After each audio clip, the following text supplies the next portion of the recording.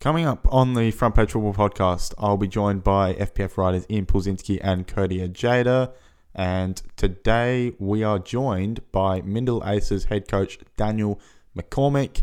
And we're going to be previewing their... I was about to say FA Cup just then. Got to get out of that habit, seriously. But Australia Cup, of course, Australia Cup round of 32 tie. They will be hosting Avondale FC tomorrow night at home in the Northern Territory. A really fascinating story, a unique story. Mindil, of course, the only team to come out of the Northern Territory and enter into the main draw of the Australia Cup. So we've got Daniel on, and we're going to be talking all things, of course, surrounding the club, their story, the game itself as well. Great to have Daniel on for a good, really 45-50 minute chat coming right up. Before we go, and I'll let you listen on, just a quick one from us. Of course, off-season at the moment with the A-Leagues, and obviously some still plenty of time until, the Socceroos return to action or anything like that. And NPL seasons are really starting to get into the latter stages as well. But if you've got any ideas for us to talk about, anything you want us to debate, give our opinion on, anything like that on the Front Page Football Podcast, then go to the Contact Us section of frontpagefootball.net, and whilst you're there, check out some of our articles as well. There's been some great stuff recently and some stuff that has really done well in terms of viewership as well, which has been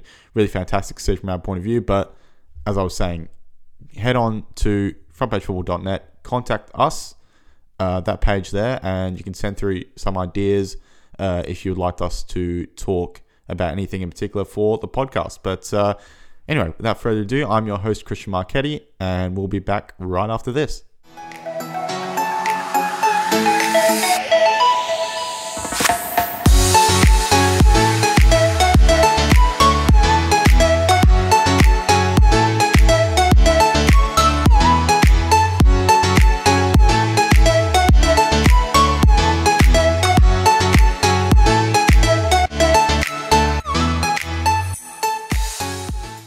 Okay, so we're taping this podcast. It is about just past 9 p.m. on a Tuesday night, Australian Eastern Standard Time.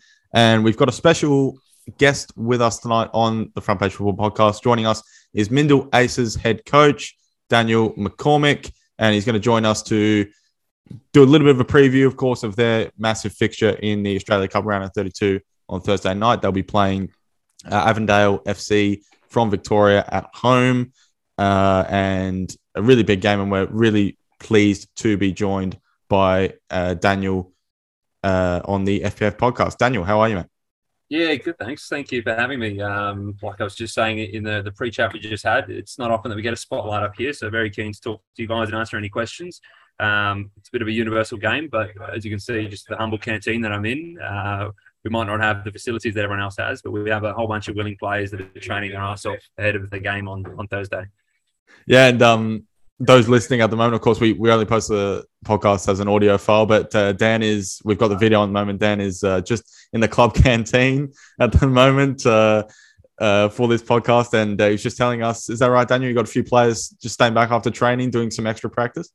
Yeah, it was a bit of a special training tonight, actually. We did a shirt presentation, so the guys actually didn't know who was selected in the team. I left that as late as possible because I wanted it to be as competitive as possible, just to drive that intensity of training. So this was the first time that they found out. So we actually had the Channel 10 camera crews here, had the shirts on the table, probably 30, 40 odd guys, and our women's teams all watching on. And we called out each of the names and presented them their shirts, and big smiles on the faces of the guys that made it. Special training session. Still a few of them now knocking around a few penalties and corners. So yeah, they're taking every minute they can get. Absolutely. And so I guess we'll just get straight into it. So obviously, it was already covered in the Australia Cup draw by Channel 10 when they were doing the live draw, of course, about a little bit about Mindil Aces and the background and how big of an achievement it really is to make the round of 32 in the main draw. But for yourself, for the players, and of course the club, I mean, this must be the biggest game that you guys have been a part of. Yeah, absolutely. Definitely for me as a coach, we have a couple of players that have played NPL levels elsewhere, but I think with the exception of one being Josh Evans, who had played in the final 32 for Edgeworth Eagles, all of our players, it's their first time experiencing it. So yeah, and so we think about just broadly, as you just mentioned there, so the potential, I guess, lack of spotlight on football in the Northern Territory, and I guess with the NPL, we seem to gravitate a lot to New South Wales, Victoria, Queensland, a little bit with SA as well. So just thinking broadly about a club of your size making the main draw, the round of 32, there's only one slot allocated, of course, to teams in the Northern Territory too. So how big, thinking big picture, how much does this mean to football in the Northern Territory as well? And what influence do you think it can have? Yeah, it's massive, right? I mean, it's been the club's been going for 8 years. This is our club's first time in it. In terms of our club size, we've got, I think, 580 registered players. So I'd like to think we're a pretty decent sized club. Most of that is at a junior division. So we have lots of mini roos and juniors that will be looking up to our guys taking the pitch. But we certainly don't want to waste this opportunity. We're fully cognizant of the fact that there's probably a couple of hundred other senior footballers in Darwin that would love to be in our shoes, and coaches that would love to be in my shoes as well. For once, we haven't actually drawn an A-League team. I think we normally draw an A-League team for our Darwin side, so we've drawn an NPL team. Not saying Avondale are going to be much of an easier game, but it's nice to be able to play against an NPL team to actually see where we stand. And we're coming in as back-to-back champions, and 8 wins on the trot now, so our confidence is high. But how does that compare to the premiers of the Victorian NPL level? So that's what we'll see. Yeah, I mean, you just touched on it there, and I was just doing some reading just earlier before about the club and the club setup. So a really large junior player base, as you mentioned there. What role, I guess, as the senior head coach, I would guess you would have potentially some technical directors at the club as well. What role do you have in looking at those, development of junior players and being involved in that side of the club? Do you play a part in that? And are there, I guess, any homegrown players in the first team as well? Yeah, if you can see a technical director, let me know where he is. I'm trying to find him still. It's very much a volunteer-run club. Nothing like that. No one on a payroll, no general manager or chairman. It's just a bunch of volunteers. Even the club president coaches 2 teams. It's all hands on deck. Even our we have a chief minister here. You guys probably have a premier, volunteers at our canteen. Her parents play for our club, so it's a very humble sort of club. But it's for a long time we've had a huge junior base, and then the top of the pyramid just quite hasn't been right. So when I came in, which was about 4 years ago, and started coaching the second team at that point, we had only just come back into the first division with a men's team. For a long time, we just focused on the juniors, right? And what we found is we were just a feeder club to all these other clubs. So when I came in and joined the club, I saw it as a big problem. We're producing all this talent and then giving it to other clubs. So very much focused on trying to fix that top of the pyramid. And when I took charge, we had sort of been bottom feeders for 2 years prior. There was no one that wanted to coach us. I stepped in as a player, as an interim coach, and then no one really took it off my hands. But all we had was those that had stayed loyal through the big floggings of 8 and 10-0, and some juniors who were coming through the ranks. So that's what having a strong junior base and building a framework that allowed us to keep them in our senior divisions is really what allowed us to build and not be dependent on poaching from other clubs.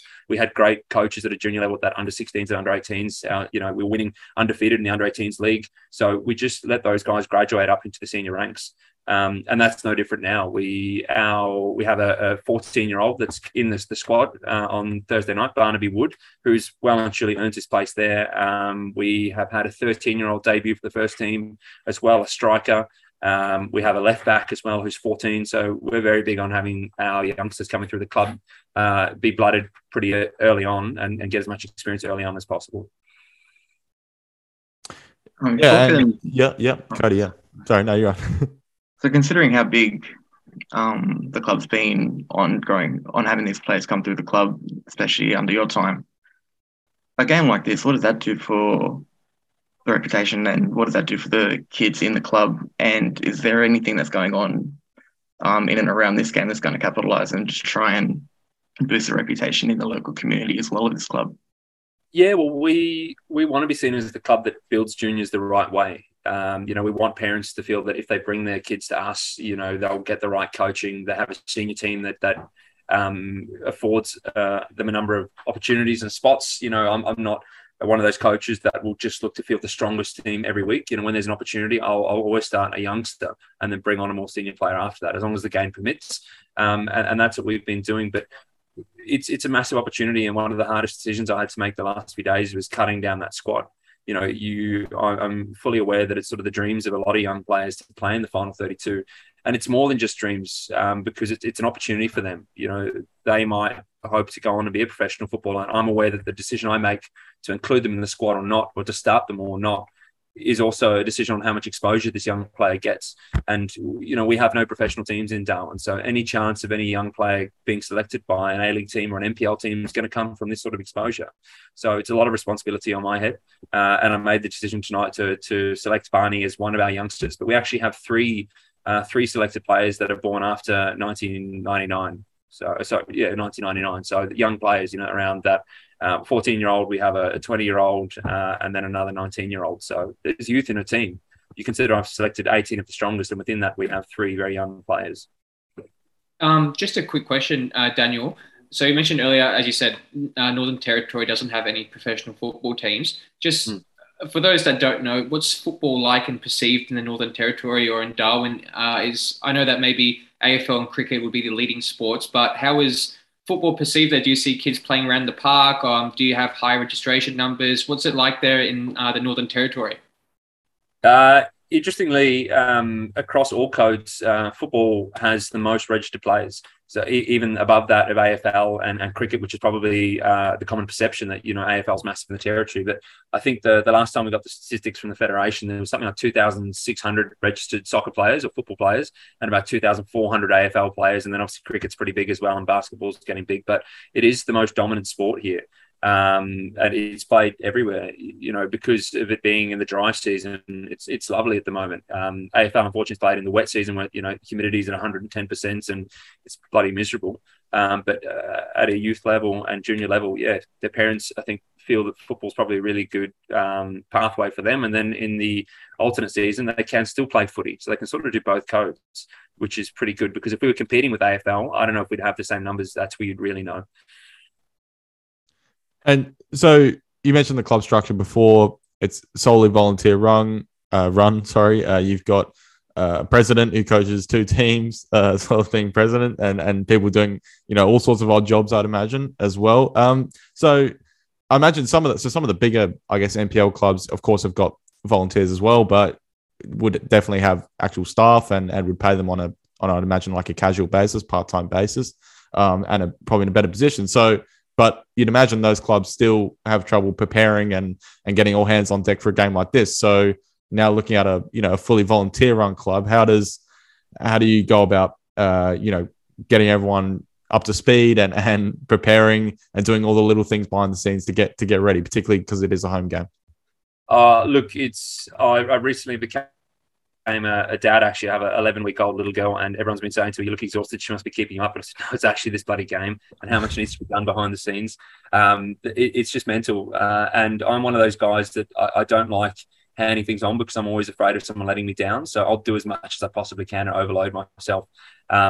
But this has been a real insight into how much has to be produced. Things like a match day program. We've never had to do a match day program. And now we've gone and produced a 12-page match day program. We've been liaising with Avondale. We've got their squad lists and history on their players. And we've had to do it and try and promote our club. It's one of those jobs that you think is easy and someone can knock up at the printer. Like we had one of our senior players in at work for the entire day on Sunday, and me as well, trying to get this thing done. It's gone to the printers today. But it's been nuts through not just submitting your squad list, it's designing the kit. It's getting the kit in. We sold supporter shirts as well. It's taking those to printers to be heat pressed, selecting the squad and coaching on top of that, and dealing with everything. I've been playing whack-a-mole with my emails, and every time I deal with one, another one just pops up. All the different media requests that have been coming in the last few days. I've got radio. Sorry. That's all right. That's all right. More than happy to do them. But there's just been so many, which is unusual. Like we're happy to do them, but we just don't normally get this sort of attention. So we'll make the most of it, and we'll look to grow our club. And hopefully this isn't the last time in it. Hopefully the things we're doing now, but templates for next year. Next time if we qualify, we've got something to work with already. So there's been a lot that goes on behind the scenes, and there's probably been a team of sort of 5 of us that have been trying to get it all together. We're we don't have a home ground that's hosting the game. We're using the Football Northern Territory Larrakia Stadium. So we are responsible for liaising with them, all costs of hosting the game. We have to erect scaffolding for the camera crew to go on because they're not broadcasting from the stadium side. There's the security contractors, there's your VIP lists and who's doing your catering. It's, are you selling any souvenirs? What raffles are you doing? It just is mental. So, yeah. On top of coach, you can get them ready. But who am I going to delegate to? I'm looking for that technical director you spoke about. Well, forget a technical director. You might need a media guy based on all those alerts you're getting. Exactly. Yeah. So just on that, so you spoke about liaising with Avondale. What's Football Australia, I guess, their role in this? Have they been, or even Football Northern Territory, have they been in close contact about just making sure everything's, all said and done for the game? Yeah, they've been phenomenal for Football Northern Territory. Obviously, they want exposure for football up here as well. So they've said to us, what advantages do you want? They've let me play around with the dimensions of the pitch. They want how thick do you want the grass cut? Do you want match balls? They've allowed us to train at the stadium. So we trained most of last week at the stadium. So they've been big on the advantages. They've helped us with their contractors, security contractors, catering, all that sort of stuff. So we have been working in partnership with them because it's their facility. We just have we have to deal with all the decisions as to what contractors we're using. So they've been very useful. And Football Australia's role has sort of been ensuring that all our players are compliant and registered. No one's cup tied or has a ban in another country or another state. Checking all our officials, do our team doctors and physios have their APRA certificates and insurance, and have they done a cardiorespiratory certificate recently, like all that sort of stuff, which we've been having to collect and distribute. I think the match commissioner flies in tomorrow as well. But yeah, I suppose they're just playing that role of making sure that all T's are crossed and I's are dotted, and that's what they've been doing. Yeah, you spoke about the advantages there of being able to alter pitch dimensions, things like that. Is it another massive advantage that Avondale have to undertake that big trip up to Darwin as well? I don't know. You have to maybe ask maybe some of the Avondale players when they come out. You ever been up here before when they walk out? Yeah. Look, I'd assume that most of them haven't been up here, but who knows? Maybe one or two have come up on a holiday. We were quite fortunate through COVID that our leagues kept going, so we did have a few Victorian footballers make their way out through the borders and play football. But I reckon I'll be pretty safe in assuming that majority haven't come up here. I think they're flying in tomorrow, so. Again, just things that amateur clubs and even NPL clubs probably have to deal with is how are their players' bodies after a long trip like that. Because I think they're going from Melbourne to Adelaide and then Adelaide to Darwin. So what's that, 6 hours of flying, and then they arrive here and they're coming from a climate where it's, 0 degrees and right now it's 20 and this is cold for us, 20 degrees. So, and it's nighttime. So we're in a cold patch. Our guys are running around in jackets, but I really hope it heats up as it normally is. It's usually sitting about 28 right now. So the climate's one of the biggest advantages, and it's the one that's working against me at the moment. But even then, I think even at 18 degrees or whatever, it's probably a lot hotter than what they're used to. I watched the game against Altona on the weekend. It was like they're playing in a bloody hurricane, and it was freezing. So they won't be used to any heat. And if the hotel as well, where they're staying, just might a few flares or something, just to distract them or something like that. Like the Socceroos in South America and Chile. Yeah. We've thought about it all. Yeah. A few of our guys work at the hotels, so we've got spotters out there. Are there any active supporter, any ultras for the Mindil Aces, or?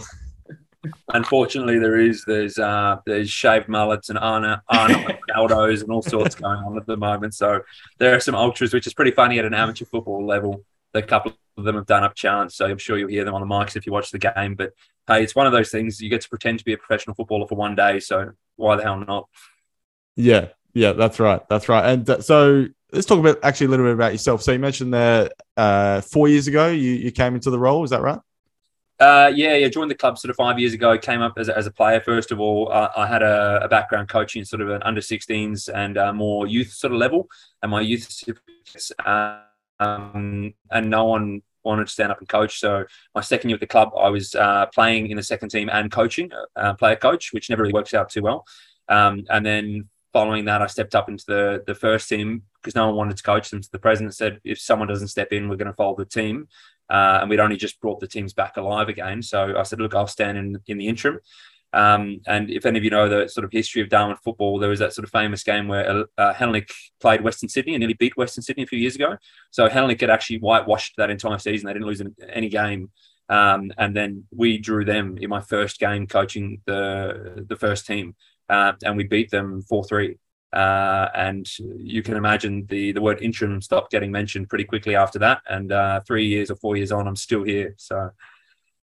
Hey, Daniel, I just got a question, because you obviously have a lot of experience working with youth. You're promoting them. You've got like a 13-year-old, 14-year-old playing in the Australia Cup. Just want to say, what are your thoughts? We always have questions in Australian football that youth development is not really good, that there's no pathways for juniors. How do you assess that from your point of view about youth football or development in Australia, maybe even in the NT? Do you think that there are a lot of players, but it just gets lost when you turn 18 or 20? So, for example, in New South Wales, we have a lot of NPL clubs and we have a lot of juniors, but then once they hit that 18s and the 20s level, school study commitment or whatever, they get cut and that pathway development issue gets lost. So just want to have your thoughts having that experience with youth in Australia. What do you think, or what's your feelings towards it? Look, I think, again, it's different on a regional context like the Northern Territory. It's hard to compare what we have here in terms of academies and structure to what goes on in New South Wales or Victoria, for example. I also spent 2 years coaching at the NTC Academy, the National Training Centre Academy, 9 and 10-year-old boys. And our pathway here in the Northern Territory wasn't actually domestic, it was overseas. We would take these boys to Singapore Cup and compete in Singapore. Because for us, a flight to Sydney is $800, return a flight to Singapore is $600. So a lot of our tournaments are actually in Southeast Asia, which is exciting because it's been an ongoing debate here in Darwin. I think 8 or so years ago, we actually used to compete in one of the Malaysian leagues. They sort of had a select Darwin side that would compete. And the argument has been, what's the better pathway, competing domestically or using our advantage of being on the doorstep of Asia and actually traveling into Asia and competing overseas? And I don't know whether they've quite landed on an answer yet. And just before COVID, the AFL, the Australian Football Leagues, had announced that National Second Division, which was something that caught our eye because the Northern Territory actually was seated in there with a spot with the promotion relegation into the A-League. So all of a sudden our minds got thinking, well, what's the structure going to look like? Any talented youngster we have right now, we send them away. I've personally coached 4, 5, 6 youngsters in the last few years that have had to travel and move their lives to Victoria or New South Wales to have any chance of continuing this dream. So what's sad for us here is not that they get to 18 and then give up. It's the fact that if they have any potential, they, and quite often their families, must relocate with the hope of following this dream. Because there's, as I spoke about the Mindil pyramid, in the Northern Territory, there is nothing at the top. Any talent we produce just has to leave. There's no alternative. But if something like the National Second Division came in with promotion and relegation and the Northern Territory had a team, all of a sudden that would change everything. You wouldn't have to lose these talented youngsters to Melbourne or Sydney. Would you just quickly on that? Sorry, yeah, sorry, Ian. Daniel, how do we go, or how did the youngsters go in those Singapore, Malaysian Cups? Are they doing really well? Or are they very competitive? What are the results like in that? Because it's completely different environment. It's not, you're not playing in Australia, playing in Southeast Asia, completely different attitude or views towards football. So how are we going in that? Yeah, pretty good actually. We our club Mindil used to send a team across, and then the NTC Academy actually saw what we were doing. And then jumped on that and made that the usual as well. But I know Mindil as a club, I think we won the Singer Cup at an under-14s or under-16s level. That same team that I was speaking about that went undefeated in the under-18s, and I picked up some of them as graduates into the senior space. My personal experience in coaching 9 and 10-year-old boys, 2 years at Singer Cup. My first year, I was quite unlucky. We got seeded in with Barcelona's, Real Madrid's and Ajax's Southeast Asian academies. That was at my group, so Barcelona, Real Madrid, Ajax. That didn't go down too well. I think the closest we got was 3-1 with Real Madrid's academy. But yeah, Barcelona was like 6 mil. You're also playing on AstroTurf there. The boys are training on grass here. So again, it's a difference in infrastructure and training environment. But every year you take those boys away. So really, if we do it right, they go from 5 or 6 years of competing at the Singer Cup to then going away to Melbourne or Sydney or Coffs Harbour at Nationals or something like that. But they have this experience that maybe other kids in Australia don't have of competing in Asia. So that's one of the few advantages we have. You've mentioned that you've seen some kids already in the Northern Territory have to move to Melbourne and Sydney to keep their football careers going. Yeah. You've mentioned you've got a young striker that's going to be in the squad on Thursday. How does he compare to some of those players that you've already seen move over? Well, And actually, is that the sort of player that you're looking at would benefit from a national second division team in Northern Territory? yeah, well, just to clarify, the young striker, Aman Dani, actually didn't get selected in the 18, but Barnaby Wood, who's an attacking midfielder, who's 14, did. But that's all right. Aman has still come on the pitch. He assisted in his first game, and he's quality. And I think having something like the national second division all of a sudden means that our local football federation has to build a structure that feeds into that, right? There's no other choice. So they would have to have a 14s and 16s and 18 structure with promotions all the way up into that final team that travels away. So that would be a massive, massive thing for us if it got up. But then I think COVID came and hit us all in the face. And I'm not sure what the timeline is now for that national second division. I know there's a few feasibility studies that have been released in the last 12 months, but it just was something that caught our eye here as a real opportunity and reason for developing talent instead of just sending talent. Just on a national second division team in general, even looking aside from the advantages for young players in Northern Territory coming through, but there's no real professional team in Northern Territory. I know the AFL's talked about expanding into Darwin and Northern Territory. What effect would that have if football was the first sport to get a professional side up in the state? Oh, it'd be massive. Right, it's already the most played sport. So imagine if there was home and away games. Imagine if you got to see other second division teams fly in. Like that would change everything. Like we get pretty good turnouts at our local game. We would get 200-300 turnout, which looks pretty similar to what you see at an NPL level because people enjoy their football here. So if you gave them something that was of a higher standard to watch, your best players in Darwin versus an NPL level team, I think they'd love that. They'd lap that up, and it would differentiate us from the other sports. AFL has had what they call the Thunder Academy here, which is a similar structure, and they compete in the NAB leagues and the Northern Territory actually has some really good athletes. Hockey as well. There's some, even in the Australian hockey team, there's some Northern Territory athletes in there. So we do produce them. I think a lot of people look at the Northern Territory and go, the population's too small, the talent pool's too small. They don't produce anything. But hey, we've had some real gems come out of here. And imagine if they had the proper coaching and proper academies and infrastructure that everyone else has around Australia. Imagine what we could be producing. So even from a financial point, if you're the only professional club in the territory, I'm sure sponsors would be easy to find, people willing to invest in the club and your fan base. You're talking 200 or 300 people now, but that could grow exponentially if you're a professional football club getting those types of games in, week out. Yeah, it would. But I think everyone's very conscious of how would they structure it, which club is it? And what happens if that club performs poorly the next year? So in my mind, the only way it really works is if the federation sort of does that select 11 or select 16 type team. But then is that fair to other states and territories? What happens if every state or territory just pick their strongest number? So would they make exceptions for the Northern Territory to have that sort of team in there, like nearly a rep team?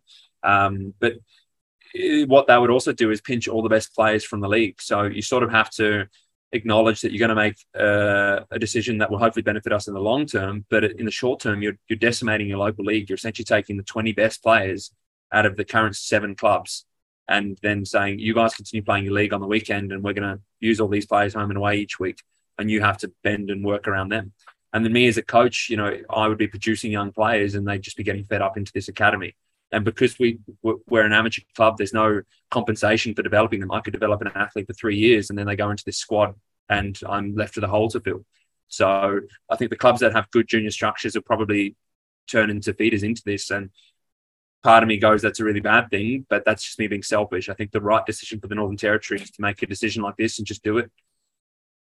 You mentioned just on the second division stuff that you mentioned there. So I'm just based in SA myself, and I know a few years ago when this talk started, there was talk about 2 big former NSL clubs in West Adelaide and Adelaide City joining together and basically becoming one club to enter in to either an expansion A-League or a second division team. Would the NT consider something like that, where you actually had 2 or 3 clubs because of the financial situation isn't as great, of course, as the other NPLs, and the status of the players is less? Would they consider actually joining clubs together to enter in, a second division side? Look, I think they'd consider anything, but it'd be a bit of a rat race, right? You'd have this essentially 7 clubs with first team, with teams in the first division, and then in the second division there's 11 or 12 here in the Northern Territory. So there is more teams slowly coming up because they have a rule that you can't have just the first team; you must have the second team as well. But would people team up to make a stronger team to try and enter something like this? Sure, but like I said, it'll be a bit of a rat race. Those two will go together and these two will go together, and how do they make the decision on the end? The feasibility study, I think, said that you must have like a minimum buy-in of around $600,000 in terms of payroll. And you must have infrastructure that has, a walkout tunnel and change rooms to this standard and a pitch that's this width, and your lighting towers must be of a certain lux. So the only place that exists is at the stadium, which we all share. So who gets the rights to the stadium? Do they get to train there? Do two teams come together? So they're hard conversations, and I don't know what the right answer is, but maybe everyone's too scared of making the wrong decision, and therefore they're making no decision. Football NT, they don't have, because I know Football SA, for example, here they've actually got their own team which plays in the women's competition, and then you've got a whole bunch of junior teams which play year up in all the junior leagues. Does Football NT, they don't have any teams, they don't enter teams into junior competitions, or is there a similar? Yeah. They haven't this year. They did last year, where you had your academy teams playing one division up all the way through to under 18s. Actually, in reserves as well, they had their under 18s team playing up in the second division, which was good, and they were competitive. But then I think they had political issues with the clubs saying, what if one club has 8 players in this team? They can hardly field their own league team anymore. And then there were rules brought in, like when you play against your parent club gets priority. But then those kids maybe weren't coming across to their parent club because they were staying with their academy teams. So it created a bit of a royal mess. So they just withdrew that structure, and then they just let everyone go back to club. But the Northern Territory has typically had that NTC academy type structure from under 8s all the way through to under 18s. And then at a senior men's, they've had the Northern Knights, which would typically travel away into Malaysia and play against like Thailand's under 21s team and Malaysia's under 21s team. They play sort of 4 games over a space of a week or so and do a bit of a travel around Southeast Asia. But COVID hit, and we haven't seen that team in 3 years now. So have you coached anyone or know of anyone in that program from that under 8 to 18s who has actually moved outside of the NT and then actually gone on and done something meaningful? Yeah, well, last year's a good example. Casuarina played against Lions in the Australia Cup, and off the back of that game, their young left back, who I think at the time, Aiden DaCosta, must have been about 16 at the time, actually got picked up by Brisbane Roar, and he's at Brisbane Roar's academy right now off the back of his performance in that game. So he's but one example. We had a centre-back leave our club about 2 years ago called Marcus Lee, and he went to Melbourne City and did some trials with Melbourne City, and then made the decision to come back here and focus on his studies. I think he just didn't want to go away from his family as well. So we've had quite a number that have gone away and trialled, but Aiden DaCosta is the one that's coming to mind that's actually still over there in that structure with Brisbane Roar and their academy. Hey, give us some insight into the playing squad as well. So what's obviously football is by night and they will be on Thursday, but what's some of the jobs and some of the things these guys are doing in there outside of Mindil? Well, we got Josh Laguda has just graduated as a copper, so he's now a territory copper. We've got Dylan and James. Is he a centre back? He's a centre back and a defensive midfielder, so he'll be playing big hits all over the park. He's phenomenal. We've got James and Dylan, who are both in the Australian Army. So actually, when all the floods happened in New South Wales, the first lot of floods, we lost them for 8 weeks because they went to the flood cleanup. So they missed the first few games of the season.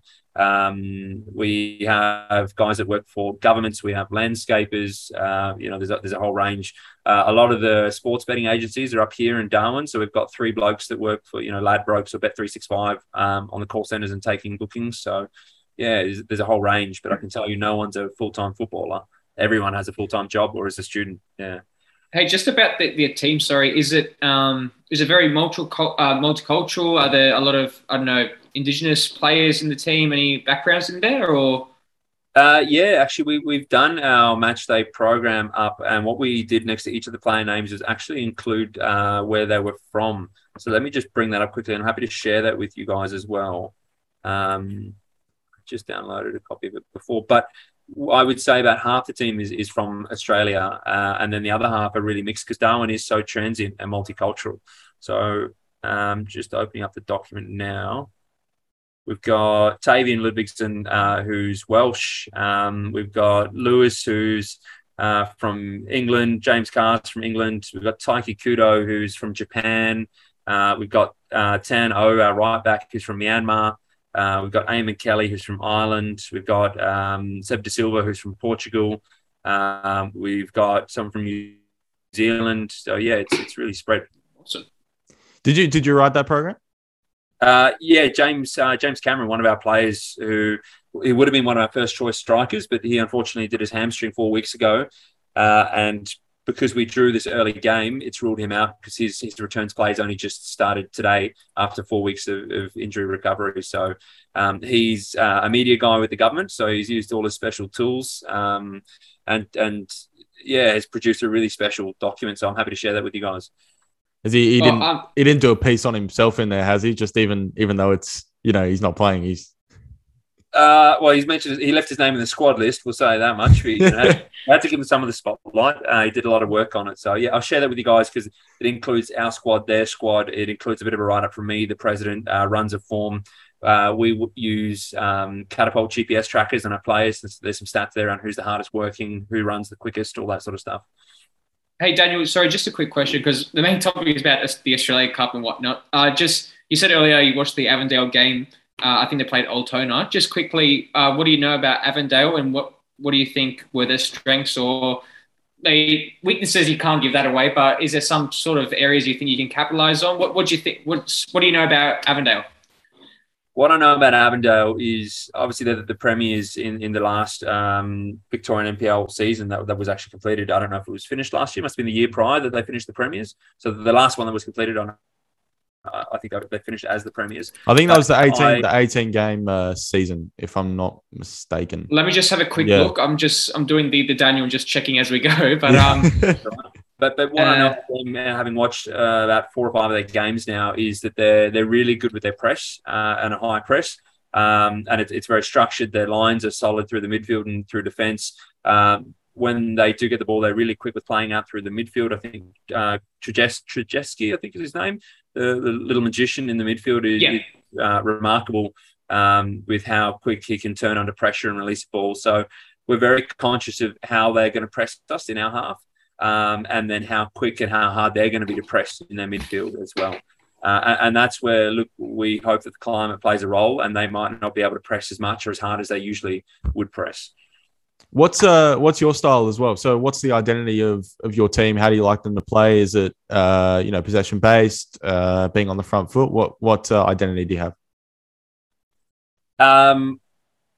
I'll take you back to when I first started coaching the team, and what I had was a bunch of loyal blokes who were just used to getting their ass kicked, but they were hard working. So all we had going for us at that point was obviously any talent and skill had signed for other clubs. We just had guys who were prepared to work hard.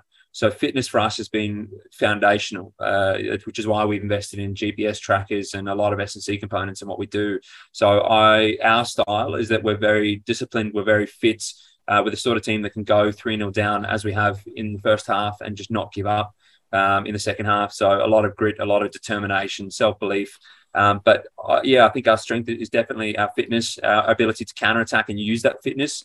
We've got some really tidy midfielders as well who can take shots. We've had a couple of goals scored from well outside the 18. So if we see them off their line, Jonkerman will definitely be looking to have some shots. And based on how they play, they do the same. I heard one of the commentators, I think it was their last home game, referred to them as having a shoot on sight policy at their club. So obviously he was a home commentator, and you could see that as soon as it opened up in the midfield and the shot was on, they took it. Yeah, and it's just interesting as well, reading about Avondale. So Mindil Aces were founded in 1980, and then Avondale founded in 1984. So both clubs founded in the 80s. And then you've also had yourselves really come a long way in these last few years, winning back-to-back titles there as well. And then Avondale, remarkable 5 promotions in 6 years, something crazy like that, when they were coming through as an amateur club as well. And now firmly established themselves, as a top flight side in Victoria. So some similar paths there as well, which should be interesting for both clubs.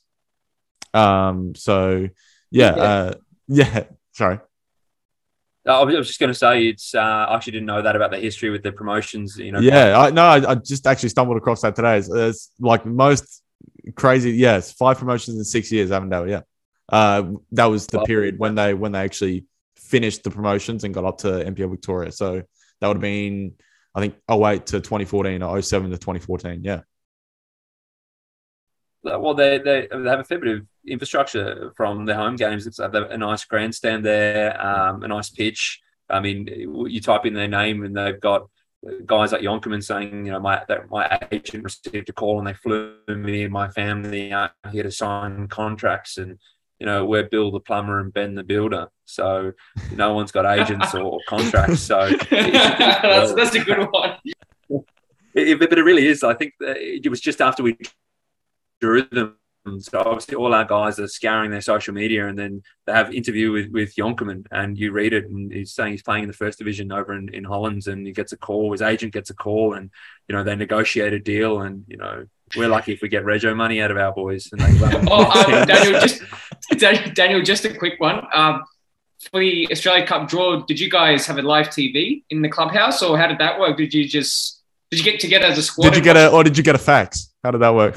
No. We're a bit more advanced than that, guys. Come on. We use smoke signals instead. One of our guys, one of the coaches in our reserve grade, is actually in audiovisual and helps a lot of the concerts and stuff here. So we got a big projector. We got about 60 or 70 people here at the clubhouse, which is really just a canteen. And we watched it on the projector and ordered 30 pizzas, and just had a good night, put on some drinks. It was pretty exciting. We were one of the last ones drawn out. So as you're going, you're getting more and more nervous. And we knew, I think at the point we were drawn, there was 6 non-A-League teams and 5 A-League teams, including Macarthur, Melbourne City. There was the top 4 on the ladder, I think, was still all in, or the top 3 was still all in the draw at the point we drew Avondale. So we were getting a little bit nervous. But we do our best to put on a show and make it feel like a big night, because for us it's massive. And just quickly, Daniel, I know maybe you said this earlier, but how's the playing group feeling for this game? Is it like this sort of mentality, maybe not once in a lifetime, but these opportunities don't come very often, make the most out of it? Is that sort of mindset and mentality that's in the playing group at the moment? Yeah, it is. The thing I said to the guys tonight is, this is the most prepared you'll ever be. We've left no stone unturned. We've done additional training sessions. We've pushed you guys hard. We've kept it as competitive as possible. We're going in on 8 wins in a row. You guys should feel confident, but not complacent. I think that's the key thing. So our guys, and I asked them at the start of every training since that draw, is it possible? And they all answer yes. And that's a recurring thing. And I'll ask them again on Thursday in the change room. The first thing I'll say is it possible? And I'm sure they'll all say yes. So they truly believe it is possible. I don't know, the bookies are probably going to have us a 10-1, but I said to the guys again, we've played the last 3 grand finals. We lost the first one and then went back-to-back in the last 2. We've never been the favourite on the bookies. We've always been the underdog. So I'm quite comfortable there. They're travelling here as the high-flying NPL team with a salary budget, and all the expectations on them. There's people saying this is going to be an ass kicking. Well, let's see. We've got nothing to lose and everything to gain. If anything, it's them that has a lot to lose. It's their reputation. And I'll just further to Ian's question there. So amongst the squad, of course, you've got, I'm sure, some older guys, and of course you've got the guys doing full-time jobs as well, the army, and guy who became obviously a police officer recently as well. What's, I guess, the percentage of the squad who are kind of still have ambitions of maybe playing at a higher level and progressing their careers? Are there a handful of guys who have that ambition? Yeah, there are. Definitely Barney, who we've spoken a fair bit about, is one of them. Sebastian De Silva, who's our second choice goalkeeper, he's phenomenal. He has aspirations of going on as well. There was a couple that didn't get selected as well that have those aspirations, but the 2 key ones would be Seb De Silva, who you never know, we might bring him on later in the game, especially if we go to penalties. He's very handy in a penalty shootout, very nimble, and Barney are the main ones that come to mind. We've got... Are you going to do the Andrew Redmayne treatment with the sub-keeper? Possibly. You never know on the night. We've obviously been liaising with Avondale because we know it's good etiquette to host the travelling team. So we've been trying to work out what their numbers are food-wise. And they asked us the question of what time should we get the bus to arrive to pick us up? And we said, well, it's a bit hard to say because it might go to penalties. And they just laughed. So I know what they're expecting, and I love it. So we said, hold off on the bus, boys. You mentioned before the form you guys are in was 8 games unbeaten currently, was it? Yeah, 8 games unbeaten. Then we had 2 losses, and I think before that we'd gone about 13. So call it out of our last 20 games, we've only had 2 losses. Yeah. And in amongst that period as well, your road to the Australia Cup, round of 32, you've beaten the 3 teams that you beat in qualifying are amongst the 3 top teams in your competition as well, alongside you guys, of course. What does that do for the confidence going into a game like this against Avondale? Well, it's massive. So, like I said, we lost to Hellenic and then we lost to Casuarina, and then we had to play Hellenic in our next FFA Cup game. So I think there was about a week between those games. So they've just gone and beaten us. And then as a coach, how do you motivate your guys? What do you change in that game? What do you take away? And then we went and we overturned that loss and we beat them and knocked them out the cup. And then obviously we had to wait and see whether Casuarina beat the team from Alice Springs in the other semi-final, and sure enough they did. So the other team that's beaten us this year, we then had to face up again and beat them. And then because it's a small league, you play each other 3 times each. We then had to play them both recently again in the league, and we beat them again in the league. So they might have got us once each. We knocked them out the cup and then beat them again in the league since that loss. So yeah, we are going in confident. I wasn't overly happy with the performance on Friday night. We played against Darwin Olympic and only won 3-2.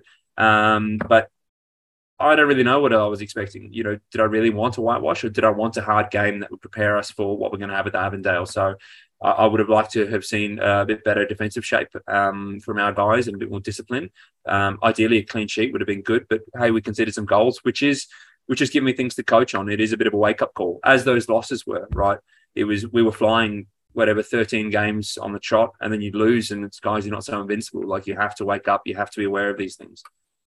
You just mentioned Casuarina and Hellenic there. So Casuarina, you lost the grand final in 2019 to them, then won it the year later, and then you, of course, beat them to qualify for the round of 32 as well. So a bit of history there. And then Hellenic, I think, are probably the more well-known club out of all the clubs in Darwin, if anyone was asked about clubs in Darwin. So yeah, is there a bit of a rivalry between the 3 clubs? Is there any tension? Are there really big fixtures when you play those clubs? And also, sorry, Daniel, can I just add to Christian's question? Yeah. What's the quality like of Hellenic? Do you find them a really competitive side? Are they very well drilled, or is it more just like, how do you? Yeah, as leading to Christian's question, just what's it like playing against those type of teams who, if you go to a Football New South Wales fan, they probably know Hellenic, that's the only one, but what's it like playing against them? Look, it's about as competitive as it gets in Darwin. Hellenic have, they might not have been in the last few grand finals, but they've won the last 2 premierships, so they're the most consistent team. They're very well drilled. They've got some very good talent. It's always a big game against them. When you have a small pool of clubs, you have to get up for these sorts of games. So, and I'm sure they hate the fact that we qualified through and they didn't. Yeah, it's massive. So it's about as competitive as it gets in Darwin. They don't want us to get 3 championships in a row or take the premiership. We've never won the premiership. We've always had good runs into the finals, but we've never actually finished top of the table at the end of the season. So I think we should have taken it now. I think Hellenic have 1 game in hand over us, but they won't play this coming weekend, and we will. And then as long as we don't lose, we'll take the top of the table, which hasn't happened in a long time at this point in the season. All right, and I didn't ask before, but the 14-year-old who you mentioned before, Barney, could we expect to see him? Is he just going to be in the squad coming off the bench, or is there a possibility he could start? Look, there's every possibility he could start, but at the moment, it's more than likely he'll be on the bench. I'm one of those coaches that I don't like telling the players who's starting, who's not, until I've actually seen them in the warm-up. I have a pretty keen eye for seeing who's a bit off on their day. I'll watch the warm-up. If someone's touches keep hitting them in the knees, and I can tell they're not focused, that's just a risk I won't take. So I'll make that change last second. So I hope that everyone's focused. What I find is if I tell people who the starting team is, the subs also don't warm up like they would if they knew they were starting. So carrying on that, sort of leaving everything to the last minute and having everyone expect they're going on. In my head, I have an idea of how I want to start, but it'll be confirmed in the warm-up. And anyone who loves sport knows you can see it in a player's eye when they're really up for it and when they're not. So I will look them each in the eye and I'll be able to tell those that are up for it. And if I see anyone in my intended starting 11 that just doesn't look up for it, it's a risk I won't take. And I've had to make that decision before, and I've gone against my gut and said, no, he'll come good in the game. And sure enough, we've conceded a goal through that wing. So I think it's just coaching experience and learning to follow your instincts sometimes. All right, mate. We'll let you go unless there's anything else you wanted to mention ahead of the game. Look, just if there's anyone listening from the Northern Territory, ticket sales, especially in Darwin, the guys have said how much this crowd lifts them, right? So the more people we can get there, even if they're supporting Avondale, right? Just a big crowd that you're playing in front of makes a big, big difference. So certainly getting down and supporting what is the biggest game on the calendar for any football team in the Northern Territory. But then even if you're watching from afar, positive comments on the stream, people do see them, they do make a big difference. So we, track the statistics and analytics on our Facebook page, and we do have quite a few followers from interstate. So if anyone likes the name Mindil and the Aces and they like the football we're about, please just get behind our social media. And if you're heading up to the casino in Mindil Beach, then, you might as well just go to the game as well. Probably. Yeah, exactly. And we've actually got a public holiday the following day. On Friday, it's a public holiday up here for the show. So we've said to everyone, no excuse, right? No, don't give me that. I've got work tomorrow or kids have school. That excuse is gone, Timmy.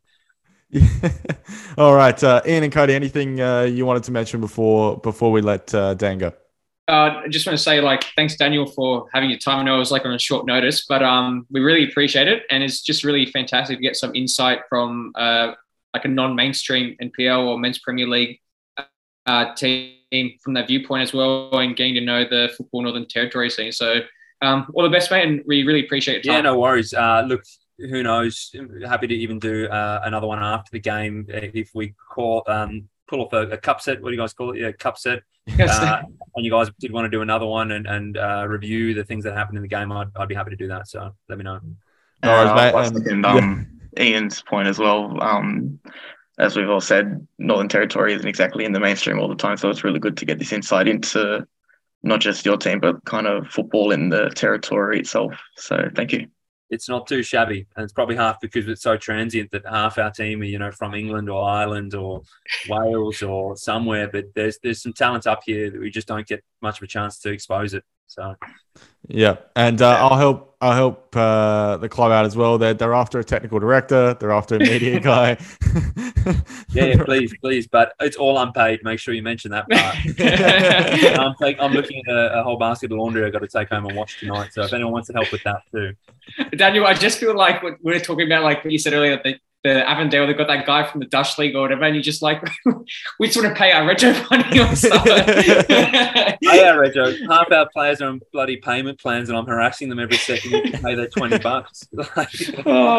It's just I just feel like it's very relaxed in Northern Territory, as in hey, going mate. Whereas here, it's more just that player, history of that player, the amount of clubs. But I just feel like in the NT, it's just who's doing the washing, who's got that. Yeah, so I appreciate the insight. It's been very, very good and very fun to get an insight into what's it like in Northern Territory, man. True grassroots, you can call it that. As far as I'm aware, we're the only amateur team remaining in the final 32. I think all the other clubs are semi-pro, so we would love to make history as an amateur team that makes it through. And it's not impossible. If you go back and watch any of our games or even go on our socials and look at some of the highlights and goals, there is some real talent in our team. We just have to turn up on the night. And this cup's been built, as the FA Cup has, on upsets and grassroots and big games and guys being lifted by a crowd bigger than they've ever played in front of. And that's what we're going to have on Thursday. And Daniel, at least you're not as some Steve Corica from Sydney FC. You actually give the youth a chance, which is very positive to see in some Australian football circles where some coaches don't want to play the youth. So, but I really respect that, and it's just I don't think many people will know that there'll be on game day eventually it'll come out, but we've got this exclusive that a 14-year-old will be debuting in. Some guy in year 7 or year 8 will go to school and then come back and hey guys, got a game. Oh, who are you playing? Australia Cup. It's going to be broadcast live around Australia. So it's fantastic. Again, look, I think if we had a technical director, I wouldn't be harassed by the parents so much, which means I wouldn't have to select them. But, I'm mates with most of their parents and talk to them a lot around things they need to do to prepare their kid. And everything I've tried to do at this club is make it as close to a professional, semi-professional structure as possible. My brother's an S&C coach with Melbourne City, so he provides me a lot of information how they structure their youth teams, everything they do from not just S&C components to warm-up to dietitians. We work with Melbourne City and Sydney Swans dietitians. So if I've done my job right, when a young player leaves this team and goes on trial somewhere, nothing is unfamiliar. They know what a GPS tracker is. They know what a proper strength and conditioning warm-up and movement mechanics look like. They know what a dietitian's going to say to them, and everything is as familiar as possible. And that's when I know I've done my job. And also, just as a final point, all the best for the game against Avondale. I felt like we said goodbye to him about 20 minutes ago. If I could give you guys one job, if you guys could do a bit of research and tell me who the youngest player ever has been to take the pitch for the FFA Cup or Australia Cup. I did ask the guys at Football Australia if they could confirm that should Barney take the pitch, if he would be the youngest. I don't know if you guys can find that sort of thing, but that would be pretty cool. Yeah, absolutely. Love your connection with Andy Howe. What's that? Yeah, actually, I might reach out to Andy Howe. Yeah, and we'll check that one for you for sure. Cool. Might even give you a little bit of a plug on that one as well. Yeah, absolutely. So, all right, we will actually let you go now because you're standing up, aren't you, mate? You've been standing up for about an hour, haven't you? I am standing up, and I've got about 4 players still waiting outside who I imagine want to talk to me about what position they're playing and things they need to do. So I'll go have a chat. Yeah.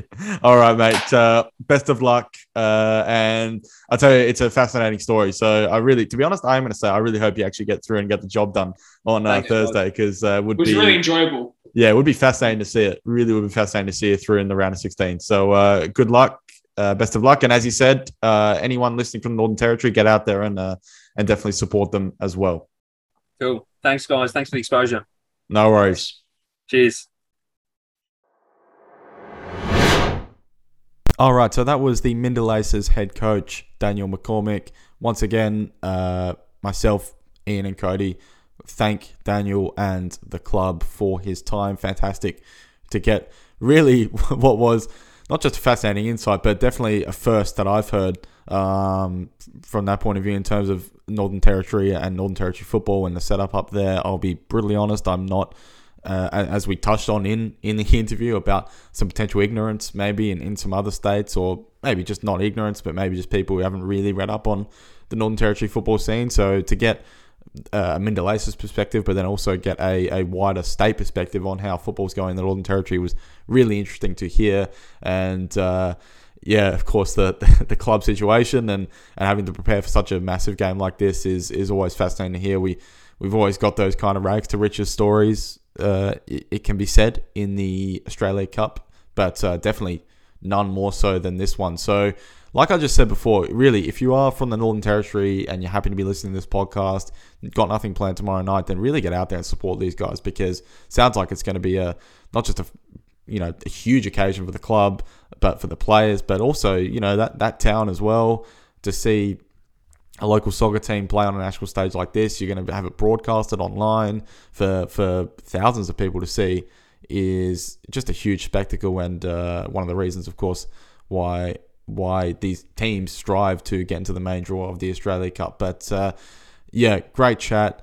Ian and Cody, of course, thanks to them once again for joining me on the podcast. And not too sure when we're going to be back on the Front Page Football podcast. I have to be honest, it's a little bit ad hoc at the moment, depending on what's going on in the off season and things of that nature. And particularly with the A-Leagues, of course, the longest off season is well publicized every year. It's a little bit sick of hearing it. I think we all know it's the longest off season, but it's kind of a little bit of a wait and see and about what's going on in terms of transfers and things like that. But I'm sure there'll be some other football news. It's football. There's always shit going on and stuff popping up that's interesting to talk about. So without further ado, I am going to sign off on this one, and hopefully you can listen to us on this podcast once again soon.